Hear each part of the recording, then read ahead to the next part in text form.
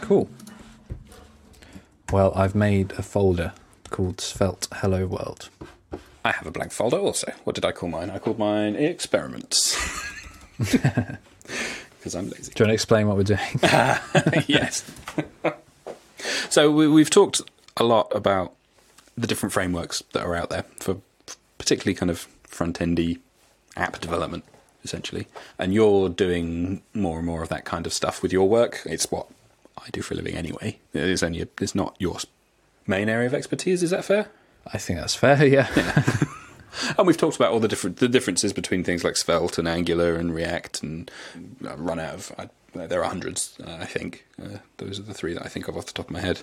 Preact, I guess. Is Backbone still a thing? Ember, is that still going? I'm not the person to ask this question. Yeah, there's lots of them, and we keep saying, oh yeah, there's lots of them. It doesn't really matter what you choose. Pick one that you like, give it a go. And neither of us have tried Svelte, have we? And it's come up a lot. I mean, Sean Wang recommended it, and I just keep seeing it on Twitter and in podcasts. People talk about Svelte all the time, and it sounds amazing.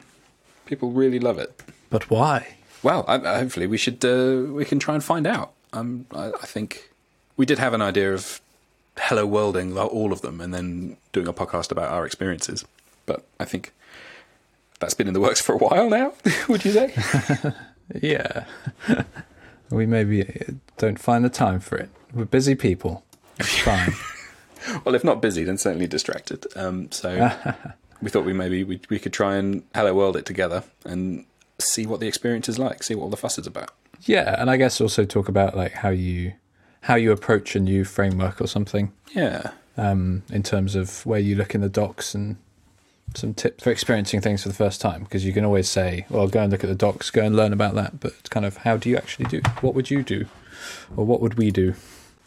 So I would, if I was learning Svelte, I would go to svelte.dev, the Svelte website, and then I would look for some sort of quick start thing to see how to get started. So if I look on the svelte.dev website, luckily there's a tiny little link that says quick start guide. So I'm going to click that. Oh, excellent. Well, I've instantly come across my first burden, which is I didn't know I was spelling Svelte wrong. I hadn't put an E on it, so I'm going to have to rename my folder. Thankfully, it was the top Google result, so I am also on svelte.dev.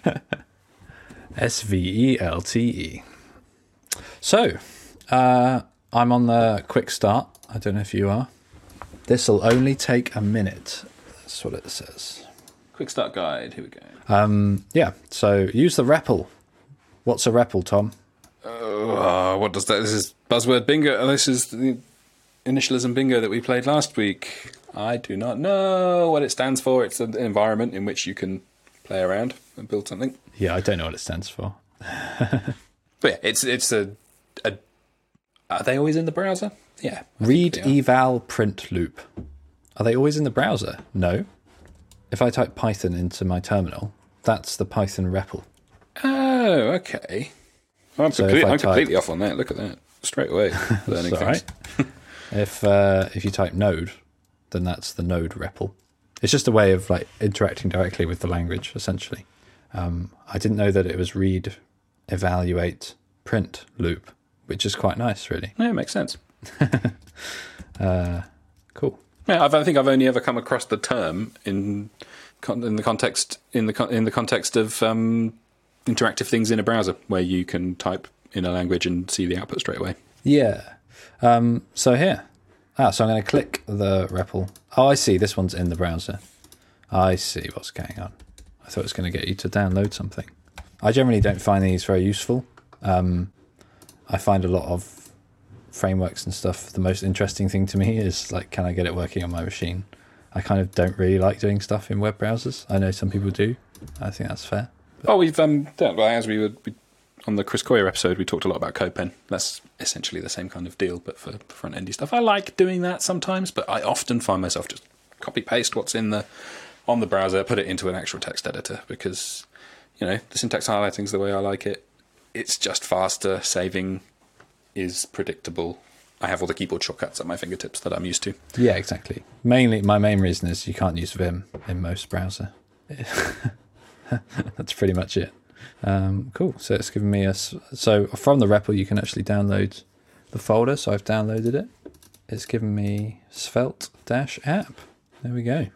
So it's straight away in the docs. It's saying you might outgrow this from the online REPL. Download it. So I think that's what we're both going to do, isn't it? Because then we can really see what's going on. And that would be my first port of call. You'll need to have Node.js installed and know how to use the terminal. Well, I have that, and I can use the terminal. npm install. I always found this a bit weird that you just ran. What am I npm installing? Wow. So have you got the zip open then? So let's open the zip and see what's in there. So there's a Svelte app. So when you're npm installing, the first thing to do is look at the package.json. Right, so I'm looking at the package.json, which is basically the list of things that are going to be installed when you run npm install, and it's fairly straightforward. It's pretty clean. There are some development dependencies. Mostly, in fact, all of them are Rollup, with the exception of Svelte. So Rollup is a kind of bundler. Have you come across that before? I've not come across Rollup, no. But I know I've come across a bundler. Yeah, so it kind of serves the role of Webpack. I've never used Rollup myself, actually. What are the others? There's like Packer or something. Is that one of them? The only one I've ever heard of was Webpack. A lot of the time, package.jsons look like very unwieldy. Well, it's very, very... Once you start installing dependencies, it's very quick to go down the rabbit hole, and then you've got hundreds of things that you need to sort of keep track of in your package. Yeah. But, yeah, I think that's one of the things I found with starting with React and their Create React app, was it's just so full of stuff. It's really hard to comprehend. So straight away, I think this is a point in favour of Svelte, but it seems fairly straightforward. It's only bringing in a few things.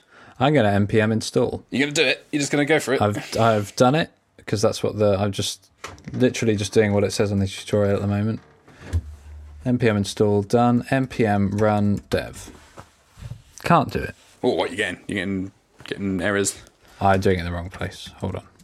Make sure this is the thing about npm install. You don't even have to say dot. You just npm install, and it magically knows that it's from the folder that you're doing it in.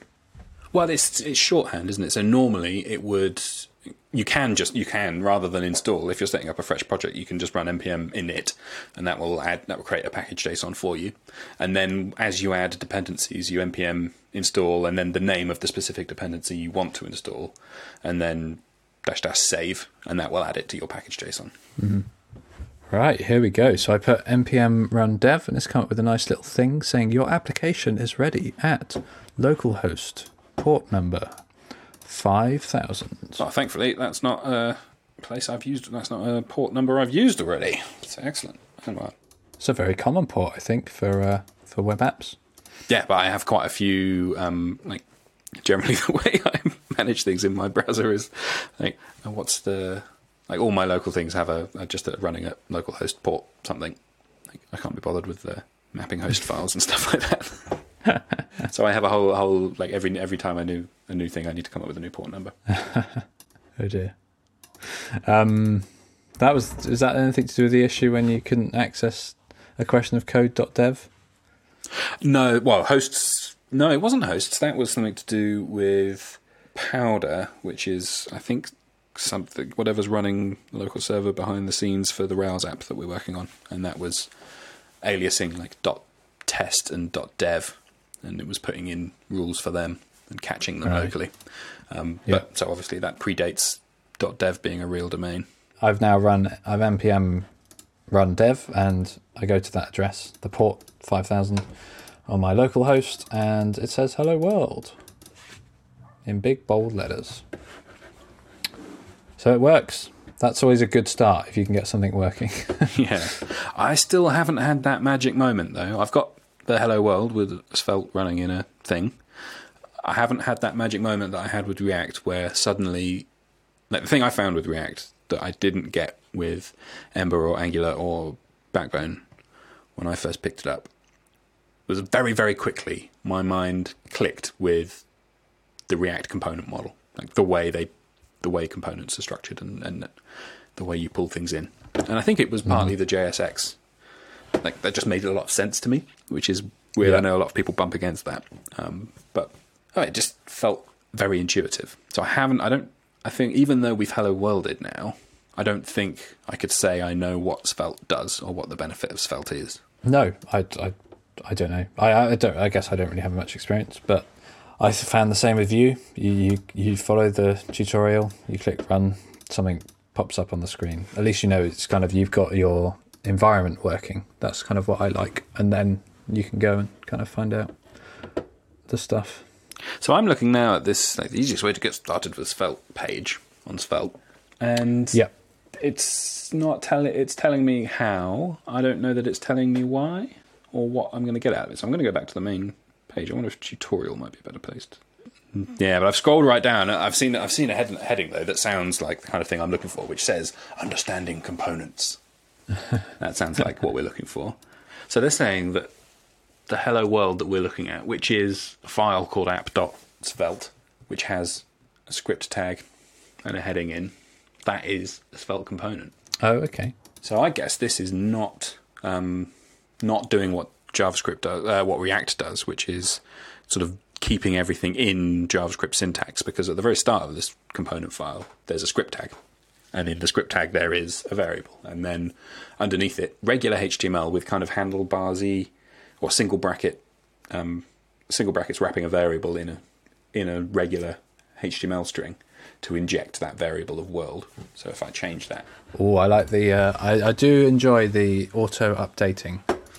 Oh, does it do? Or is it hot module reloading? So if you do npm run dev, hey, do something and save it, it updates it. Which is, so I changed that name variable from world to ed, and now it says hello ed to me. I can do the same for ed.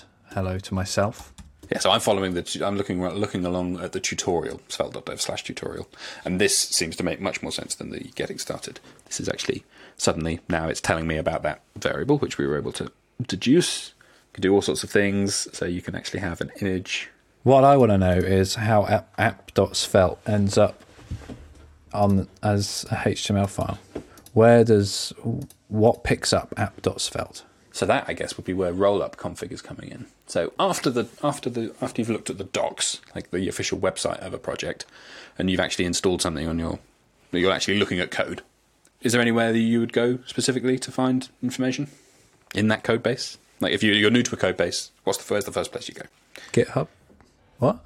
You're looking at a project. You've downloaded it. You've got it there on your screen. It's a GitHub repo. What's the first file? What's the first file you look at? The README. Yes, the README.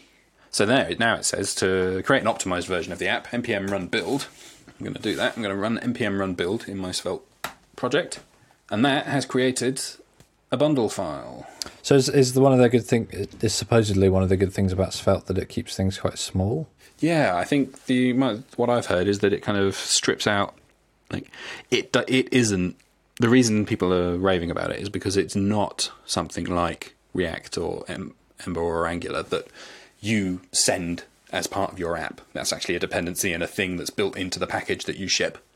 So when I deploy a React application, the code for React has to be within that application for it to work. Mm-hmm. The selling point of Svelte, as far as I understand it, is that doesn't happen. That Svelte is more of an environment in which you build, and then Svelte will compile all your stuff, make sure it's got everything that you need for the things that you've specifically added, and nothing else. It doesn't actually include itself in the bundle. Right. Okay. I think most of this is just you then get to a point where you just start Googling stuff. Yeah. Now, here we go. You can import components. It looks very similar to importing a JavaScript thing. Oh, styles are scoped to components, it looks like, the way it builds. So you put inline CSS in a component, and that doesn't then get applied to other components, which from my experience is playing around with Emotion, the React, one of the many CSS in JavaScript libraries with React is a good thing and a bad thing. You can, I still quite like proper old-fashioned CSS files. I think aside from learning that live coding on a podcast is a bad idea, I feel like I've learned that actually this is interesting. It's different to kind of what I was expecting. It's different to what I was expecting it to be, like the way the code looks, certainly from the examples I'm looking at. But it does feel familiar enough, like the way that they're handling components and the way that they're handling logic within those components, like importing things. This feels like familiar territory to me. I think I could make an app in this reasonably quickly and reasonably seamlessly. I think the edges around like how do you go from example code to something that's like, are there differences to production ready stuff? I mean, it feels weird to me that a lot of stuff is inside just a script tag at the top of the file. I don't know if that's just like this is the simple minimum viable product way of getting things done, or whether that's how it works. And then also going from, like you said, like you mentioned earlier, going from this stuff that's compiling and hosting a local version of your app to something that you can then deploy.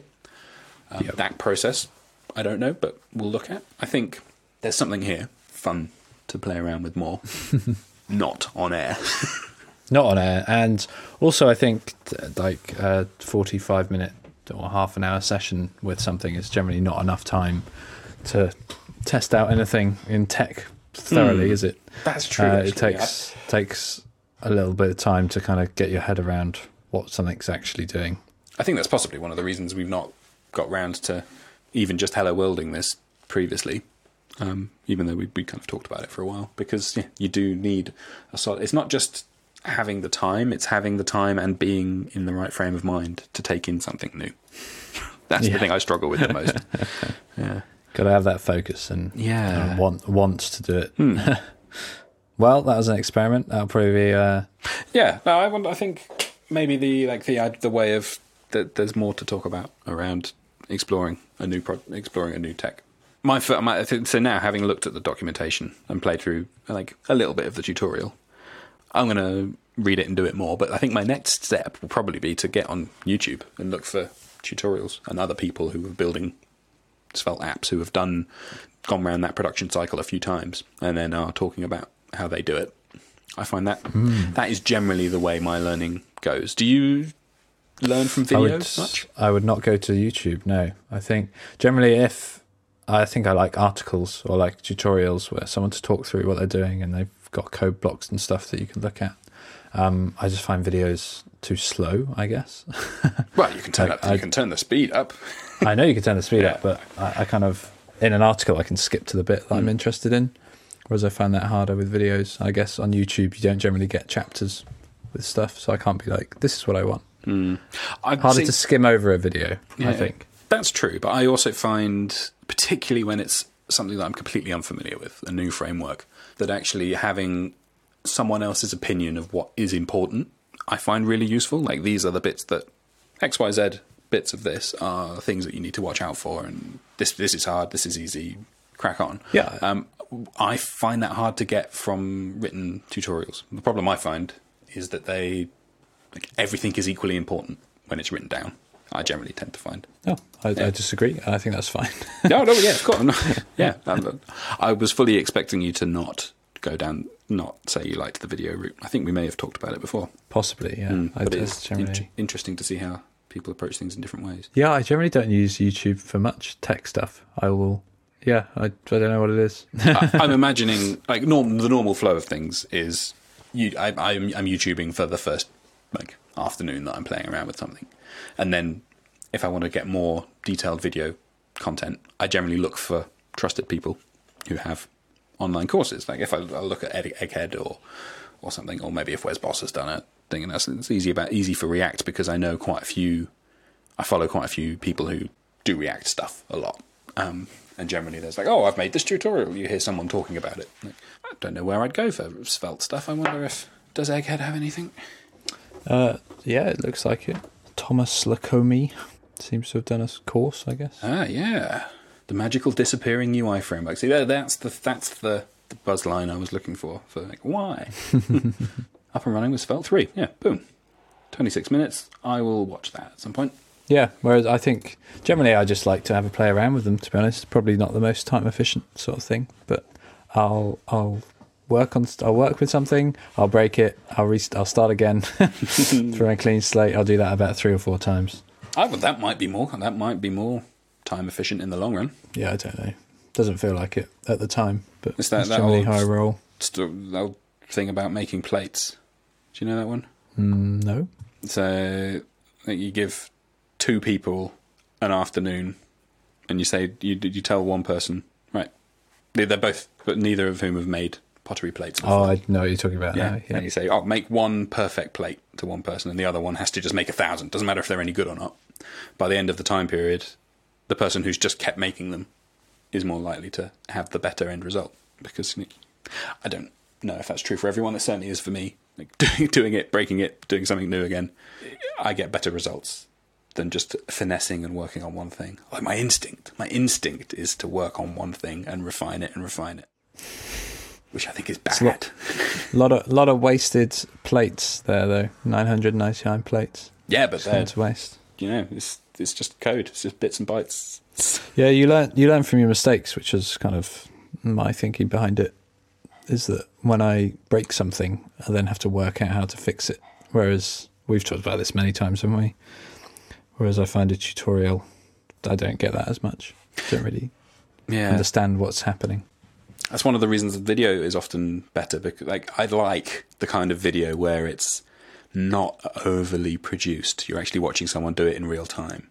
And they maybe haven't planned everything up front. They've got a vague idea of where they're going. And then you see where things go wrong for them and you see how they debug it and what the solutions are. I think I learn more from that kind of video than I do from a very slick, like one that's doing essentially what a written tutorial would do and has been edited down to only show the happy path and everything working. Because, the computers are going to computer. Things don't work every time, do they? That's true.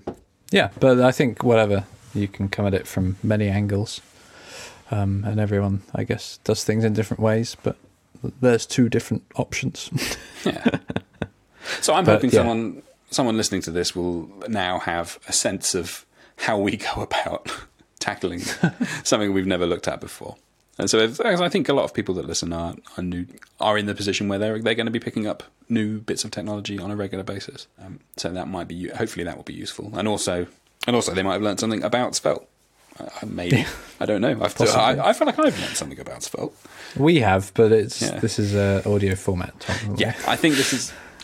My suspicion is this is not massively useful to do this on a regular basis. It would be better to make an example project and then talk about it afterwards rather than try and look like Hello World on the fly. But if you're listening at home, let us know. If this was a terrible, terrible idea, please say so. Yeah, we'll probably stick to the answering questions format. Yeah. Well, we did answer a question. We asked, how do you Hello World in Svelte? And the answer is easy. You use the REPL. Yeah. But then we got there too quickly. It was literally maybe 10 minutes faffing about, and we weren't really paying much attention. And we got to the point where we're essentially making components and running a Svelte app on our machine. So it's a one-pager. It's simple. Quick setup. Yeah. Compared to some of the things I've tried, that was relatively painless. Everything worked. But then I magically had the right version of Node installed. But other than that, I don't think there were any other requirements, were there? No. I think you just have to have Node. So in terms of my experience, I can understand what's going on here a bit better than like when I first did Vue and React. I did look at React quickly once, and there was a lot of stuff going on. Whereas here it's kind of a bit more simple. There's not as many like files all over the place. It's kind of, you've got your app.svelte, your main.js, and then your index.html and your CSS file.